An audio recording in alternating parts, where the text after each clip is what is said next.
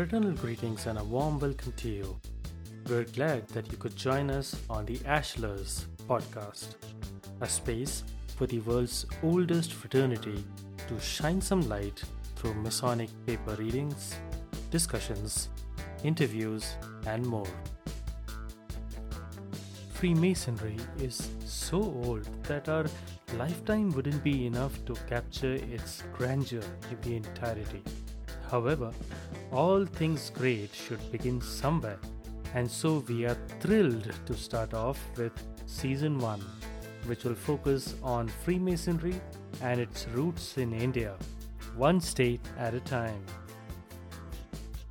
As a disclaimer, the thoughts and opinions expressed here are solely of the participants and do not represent any official positions, including those of any Grand Lodge or constitutions thereof.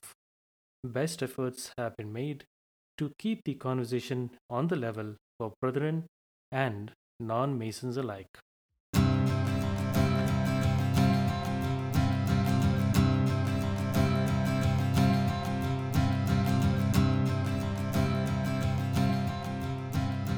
Hello and welcome, folks, to another episode of The Ashlers. This is Season 2 and I am Shishir. And I'm Rinesh. So, folks, those of you who have been following our podcast, thank you so much. It really speaks volumes of the kind of content we're putting out there. So, we look forward to your continued support. Those of you listening to us for the first time, or maybe you've been following us for a few episodes, I would highly recommend to check out some of our episodes from Season 1. Why I'm bringing that up is because in today's episode, we will be talking about a very important milestone in India's Freemasonic journey. Today, or rather this year, in fact, marks 60 years of the formation of the Grand Lodge of India, in short form, the GLI. Now, Grand Lodge of India was formalized on 24th November 1961. 60 years on, we are still going strong. This episode is dedicated towards a very special paper. It's written by Right Worshipful Brother Jiveshwar Nath Chowdhary. The paper is titled The History of the Grand Lodge of India. Now, in this particular episode, we will discuss the very important salient points that Brother G.N. Chowdhary has brought up.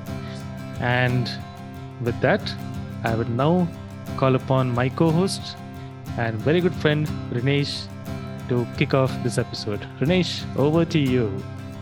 Thank you very much, Shishir. As our listeners have already heard Shishir mentioning, today is really interesting.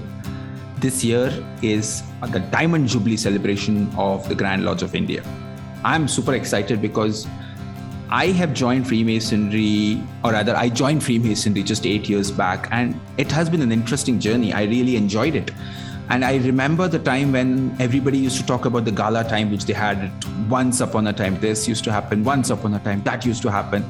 I tried to picturize those images. And that's when I suddenly remembered what would be the mindset, what was going on in the minds of brethren at that time when this idea came into focus, the Grand Lodge of India. So just to give a brief overview of what exactly the history is all about, especially considering our entire Season 1 was talking actually about those things. We did speak about the history of Freemasonry in India. How did it actually come to the country? How did it spread from one state, or rather from one region to the other? The entire season is technically about that. It was in 1717 when the Grand Lodge of England had actually taken shape. The Premier Grand Lodge of England is what was called earlier. And within 12 years, and mind you, brethren, this is not simple. Within just 12 years, there was a petition sent by some brethren from India that they wanted to constitute a provincial Grand Lodge in Calcutta itself. That is where Freemasonry actually landed up. And that petition was granted. And by 1728, Masonic activities in India and the Far East actually started. Now that's really amazing. And Shishir and I have been talking about why did Freemasonry even land up in India? Well, brotherhood. That's the simple answer. You had folks from England, Ireland, Scotland who actually were living in India, working in India.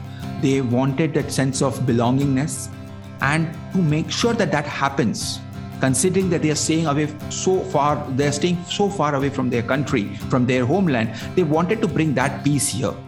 That fraternity which used to take care of them there, they expected, or rather they wanted that same fraternity to take care of them here as well. And when I say take care of them, that actually means all about knowing, yes, I have a fellow brother who will take care of me in time of need. Not in time of whenever I want to take some help without like selfish help. No, not of that. It's actually a decent way of asking a help. And the interesting bit was, India was not only home for English, Scottish or Irish folks. It was for Dutch, French, Danish, and even certain Portuguese people. So Freemasonry in India was spread thanks to the Dutch, the French, Scottish, Irish, Danish, and English. All of them had their lodges here. They were all governed by their respective constitution. So Grand Lodge of England, similarly Grand Lodge of Scotland, Grand Lodge of Ireland, and so on. But by the time India got its independence in 1947, the Dutch, the Danish, and the French, their influence actually had started reducing. French at least still were there, but the still influence of Freemasonry in India started reducing. So by 1947, Freemasonry in India only belonged to 3 constitutions, which was English, Irish, and Scottish.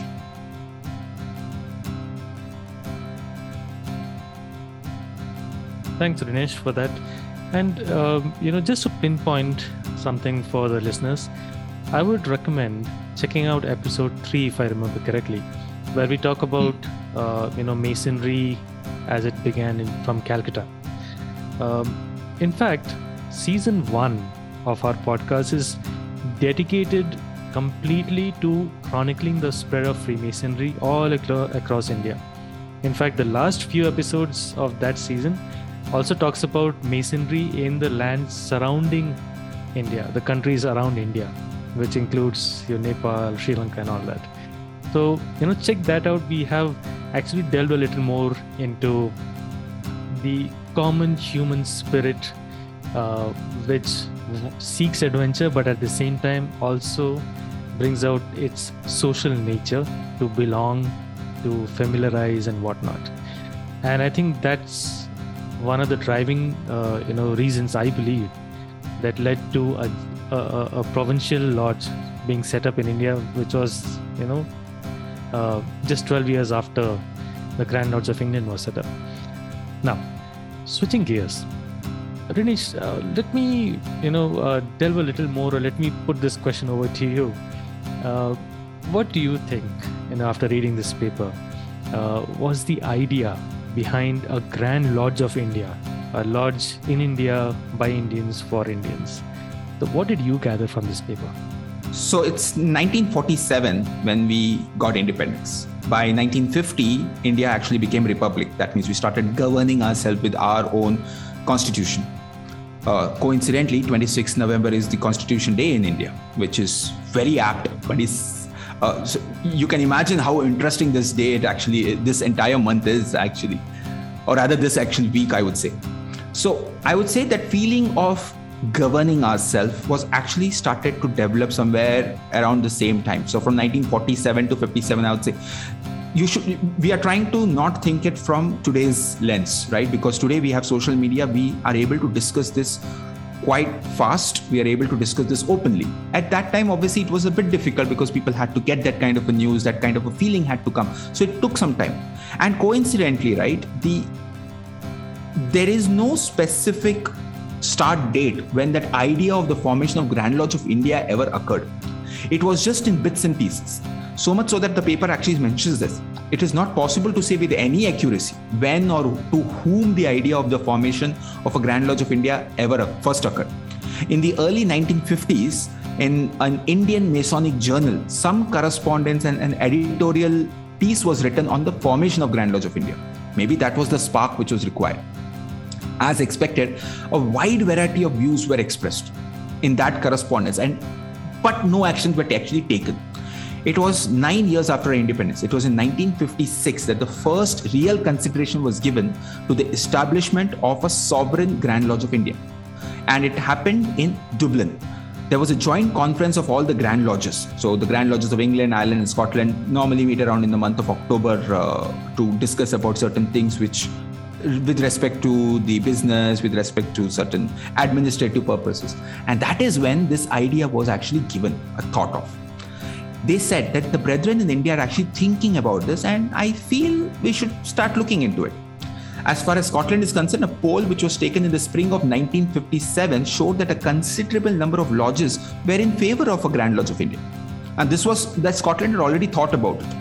2 years later, in 1951, the immediate past Grand Master of Scotland, Lord MacDonald of Macdonald, accompanied by the Grand Secretary, paid an official visit to India and took the opportunity of discussing this with a number of brethren. The question of a formation of a Grand Lodge of India. The Lord MacDonald's view was much impressed. Like, they obviously liked it, that this will be very interesting. And he said that he's going to put forth this idea to the Grand Masters of England and Ireland and find out what exactly are their thoughts on this, because he was obviously excited about this fact. And in 1959, which was obviously 3 years later, at the conference held in London, the Grand Masters of the three Grand Lodges, right, expressed their unanimous opinion that an independent Grand Lodge of India was desirable and its establishment should be gradually but actively pursued. That is, I think, just around the next year, by January 1960, the district Grand Lodges. United Grand Lodge of England at that time obviously had different districts at different countries. So the district Grand Lodges in India, which was the district Grand Lodge of Bengal, district Grand Lodge of Madras, district Grand Lodge of Bombay, and district Grand Lodge of Northern India, were actually asked that let's start working on this. So much so that they then nominated members for a steering committee. Now, this steering committee's job was to ensure that all these small things are actually in place. And to know more about this, let's head over to Shishir. Thanks, Rinesh. Now, this steering committee had a lot on their plate. Now, just imagine, you're not talking about some small matter of, some function to be organized or planned or something. You're talking about bringing an entire nation under one Grand Lodge. And that's a lot, to be honest. It's akin to planning the elections in one way or the other. Now, there were a lot of things that the steering committee had to be responsible of, but I think the one thing that really stood out to me about what the steering committee recommended was to empower the brethren of India and exemplify what servant leadership is all about. They said that we will give the choice to join the Grand Lodge of India to all the lodges, to all the brethren in the lodges. So it was not a dictatorial kind of a thing where they said, hey guys, we are making the Grand Lodge of India, so all of you just, start coming under this umbrella. No. They gave the choice to all the brethren and said, you have a choice. If you choose, please come in and sign up. Now, they made sure that every single lodge in India was notified with what is happening. Every single brother of every single lodge was notified what is happening. They understood why they are doing this and what it means. Now, they also said that those lodges who decide to come under the umbrella of the Grand Lodge of India, their roll numbers, basically every lodge has a certain number. Now, for example, Rinesh's lodge, which is Lodge United Services, that has a particular number. It's 58. 58, right? Which means that Rinesh's lodge was the number 58th lodge that signed up with the Grand Lodge of India. But how did they decide why should Rinesh's lodge get number 58, although they were already registered under the Grand Lodge of England? Now, the order in which they were already signed up with Grand Lodge of England, in the same seniority order, they would be given a roll number under Grand Lodge of India. So that way, at least no one gets misplaced in their particular roll call as well. So that's just one tidbit of the history of how they went about this. I've tried to oversimplify it to a very large extent, but obviously a lot of things that happen. But I think the key point here is to empower the people, to give them the choice, to help them understand what's happening, and then make a decision for themselves. Now, there is one important little thing from the paper that I'd like to read as it is. It says, the memorandum stated in conclusion that the Grand Masters expressed the firm hope that minorities in lodges where the voting was not unanimous would abide by a decision of the majority and unite with it, furthering the activities of the lodge under whichever Grand Lodge, old or new, it thereby decided to place itself. Now, very simply, there was a voting which was done among all the lodges to decide whether they want to continue as they are right now, or they want to side with Grand Lodge of India. So a secret ballot was done, voting was done. It was purely democratic. In this paragraph which I just read, it basically says that some lodges that may not have been able to decide, the hope that was expressed is that they might side with the majority and fall under Grand Lodge of India. Now, what's important here? The importance of democracy, the importance of giving power to the people to choose, the power of voting. It's the driving force behind not just democracy, but also charting one's own future by exercising one's own choice. Rinesh, you want to add something to that? No, you actually added perfectly well. The idea was that as a unit, what have you decided? If you're not able to make up your mind, follow the majority. But that doesn't mean follow them blindly. It's not about saying, okay, fine, I don't think this is actually working out. I might as well walk out, or I might as well just close my eyes and follow them. No, you will still fight for what is right. You will still question, you will still argue about certain points. These are all the things which makes that entire discussion mature and understand. That's where we get knowledge. That's the overall idea. So when the paragraph which Shishir read, right, I also was able to take the same thing which he said, that even though you might not like the idea, go with the majority, but work with the majority. That is the most important. Unite with it, furthering the activities of the lodge under whichever Grand Lodge, old or new, it thereby decided to place itself. What would happen? See, at the end of the day, it's the lodge. It's you and me, Shishir and me, who have to ensure that my lodge works. That's it. Now, whether the head is under the Grand Lodge of India, whether it is United Grand Lodge of England, Grand Lodge of Scotland, or Grand Lodge of Ireland, does it change the fact that my work stops? No, my work still continues. And that is the most important point which I felt the steering committee emphasized on. Whatever it is, work together so that you actually bring peace and knowledge into this entire group. Very well put, and my salutations to the wonderful brethren of such a noble community. Yeah. All right. So, Rinesh, I think there are a few more points that you wanted to raise. So, you want to get into that? Sure. So, we had around 277 lodges at that time. And out of that, almost around 50% of them opted to join the new Grand Lodge of India. The other 50% said that they will continue being part of the respective Grand Lodges, England, Scotland, and Ireland. So, that's why around 145 lodges said that they are joining the Grand Lodge of India. Now, this is where it becomes interesting. The consecration meeting took place in Delhi, where the big wigs of Freemasonry, I would say, from across the world, including obviously the most important England, Scotland, and Ireland, came. And they worked on bringing all of these things together. There were a lot of moving parts, by the way. So you had to ensure all of these things are in place. You had your book of constitutions. You had all the administrative bits. You had the, some people say, the boring business aspect of it. All those things were kept in proper order to ensure that all these things are done.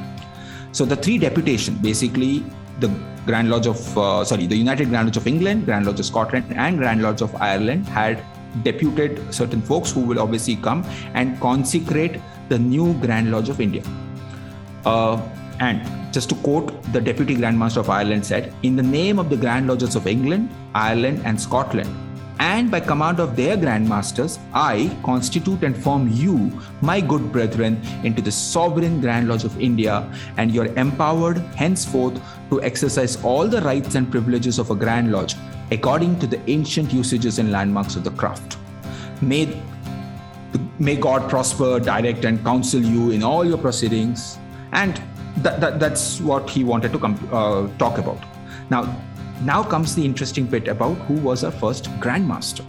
So after the consecration and constitution, right, the Deputy Grand Master of England assumed the throne, the seat, I would say, not the throne, it's a seat, and installed Major General Dr. Sir Syed Raza Ali Khan, who was the Nawab of Rampur, His Highness the Nawab of Rampur, as the first Grand Master of this Grand Lodge of India. And then obviously Major General Dr. Sir Syed Raza Ali Khan, most worshipful brother, appointed his officers, Deputy Grand Master's assistant, and the rest of the Grand Officers and all that. However, this being India, a country which has so many things in it, it is, I would say, a potpourri of a lot of customs, a lot of religion, a lot of culture. And the next piece, which Shishir is going to tell you about, just makes you feel super happy about why you are part of this beautiful country. Shishir. Now, adding to what Rinesh just mentioned, there's one very important point which I feel is a lot more relevant today than it has ever been. Let me read that paragraph. Among the officers of the new Grand Lodge of India, it is of interest to observe that, following the custom of the Grand Lodge of Scotland, there is an office or bearer of the volume of the sacred law. There were, in fact, 5 brethren installed into this office, each brother bearing a separate volume of the sacred law: the Gita, the Quran, the Granth, the Zend-Avesta, and the Bible. Now, why is it important to call this out? Well, from my standpoint, one is, you don't have one single Grand Lodge of England or Ireland or Scotland running the show. You have 3 different constitutions, 3 different Grand Lodges coming together to consecrate the Grand Lodge of India, which itself is a big thing. Like 3 powers coming together to bring forth a 4th power, right? They all agree and they are making this happen, working together, keeping aside their differences. Now, second thing, being India, a country so vast geographically, so rich culturally, traditionally, it's all the more sensible to be inclusive rather than be exclusive. Try as much as we might, we are all humans at the end of the day, but humans with different ideologies. And yet, we all live under one umbrella called India, where we chart our future, we dream big, we fail, we rise from the ashes, we succeed. Every single Indian, regardless of what their belief is, what their faith is, goes through the same cycle of life in one way or the other.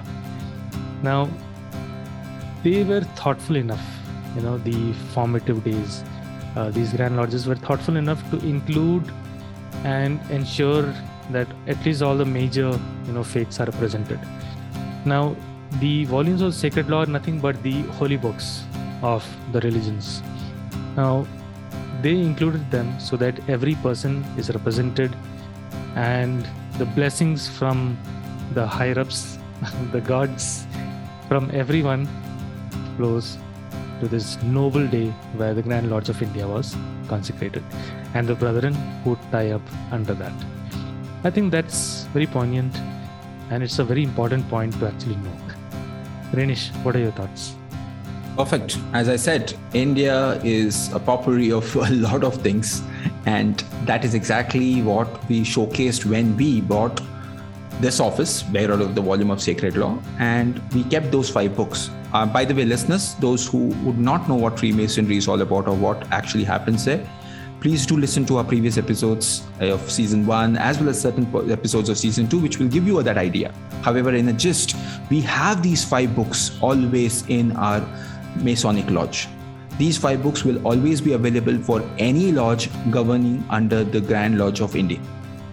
And these 5 books showcases that we have brethren from these, following these 5 religions. So the Bhagavad Gita for the Hindus, the Holy Quran for the Muslims, the Granth for the Sikh, the Zend-Avestas for the Parsis, and the Bible for the Christians. to ensure that there is inclusivity of everybody in this. Well, moving on. Now, so many things happened. As I said, there were 277 lodges in India out of that 145. By the way, just to make sure that this is correct, the 277 individual lodges were part of the the current India which we know of. Even though some of these lodges used to be in our neighboring countries and which used to be part of the districts which were being governed from India, including like Pakistan, Sri Lanka or Ceylon at that time, and even Aden in Yemen. They were all used to be part of the district grand lodges in our country. But we obviously did not work on that. We only worked on the 277 lodges in this country. So out of the 277, as I mentioned, 145 opted to be part of the new Grand Lodge of India. Little more than 50%, 52%, I would say.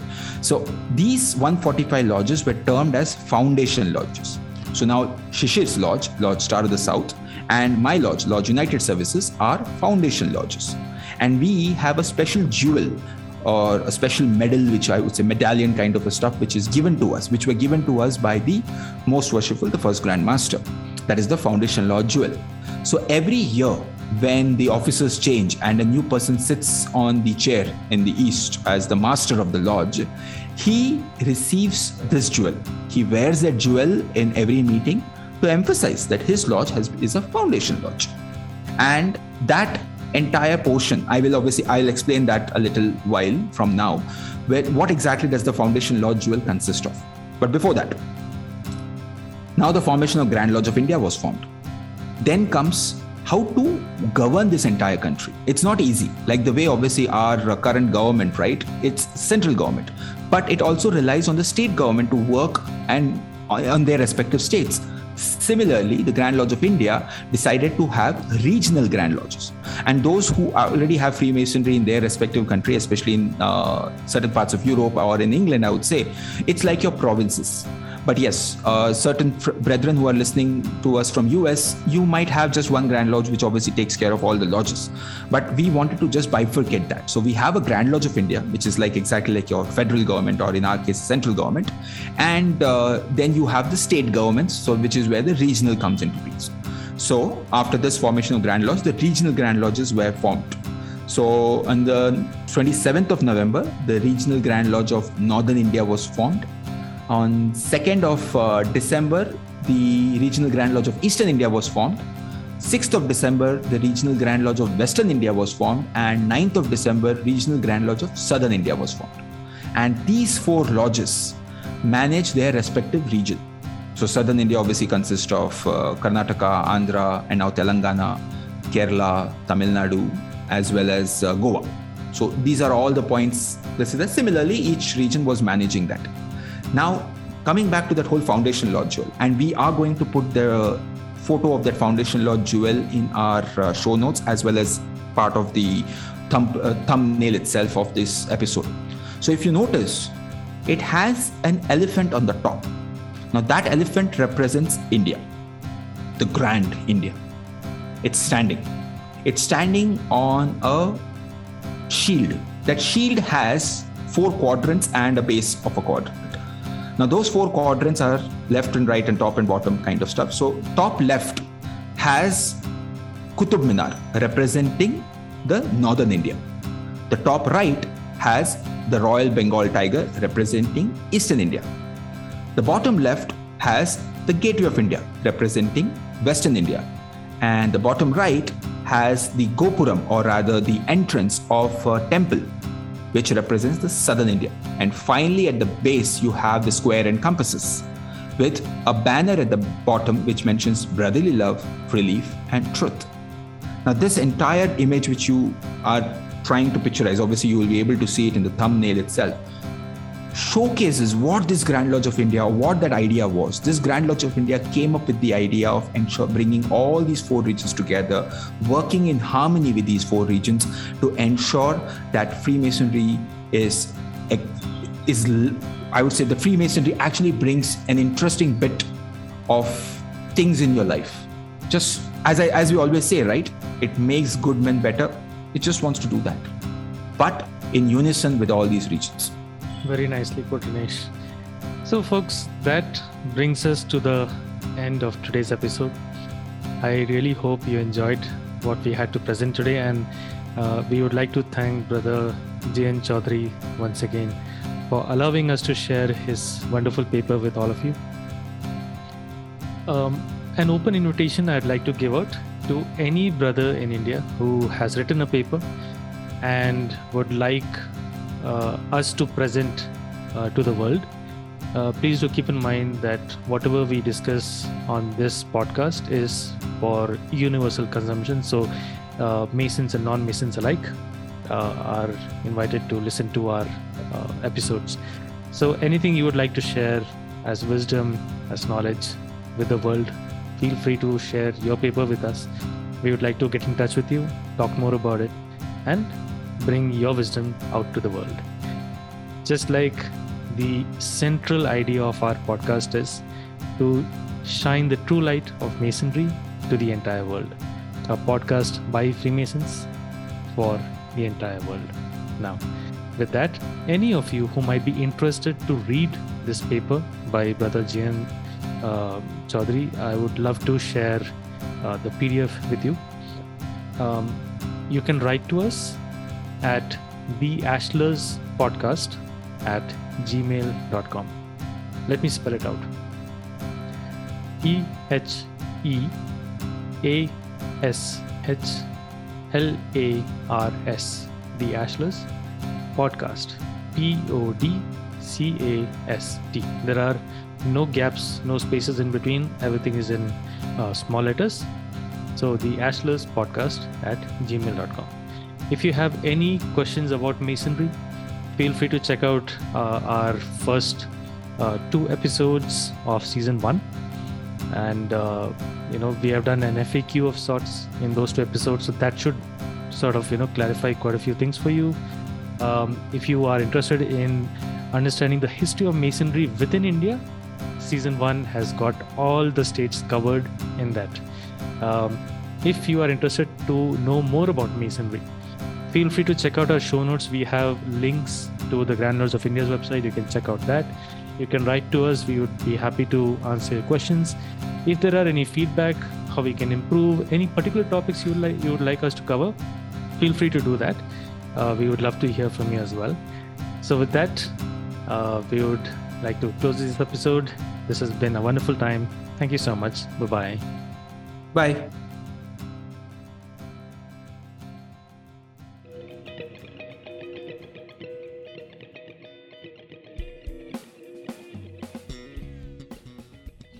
Well, that just about wraps it up, folks. We sincerely hope that you liked our episode and got a glimpse into the fascinating world of Freemasonry. And what better a way than to hear about it from those who are the humble members of the gentle craft.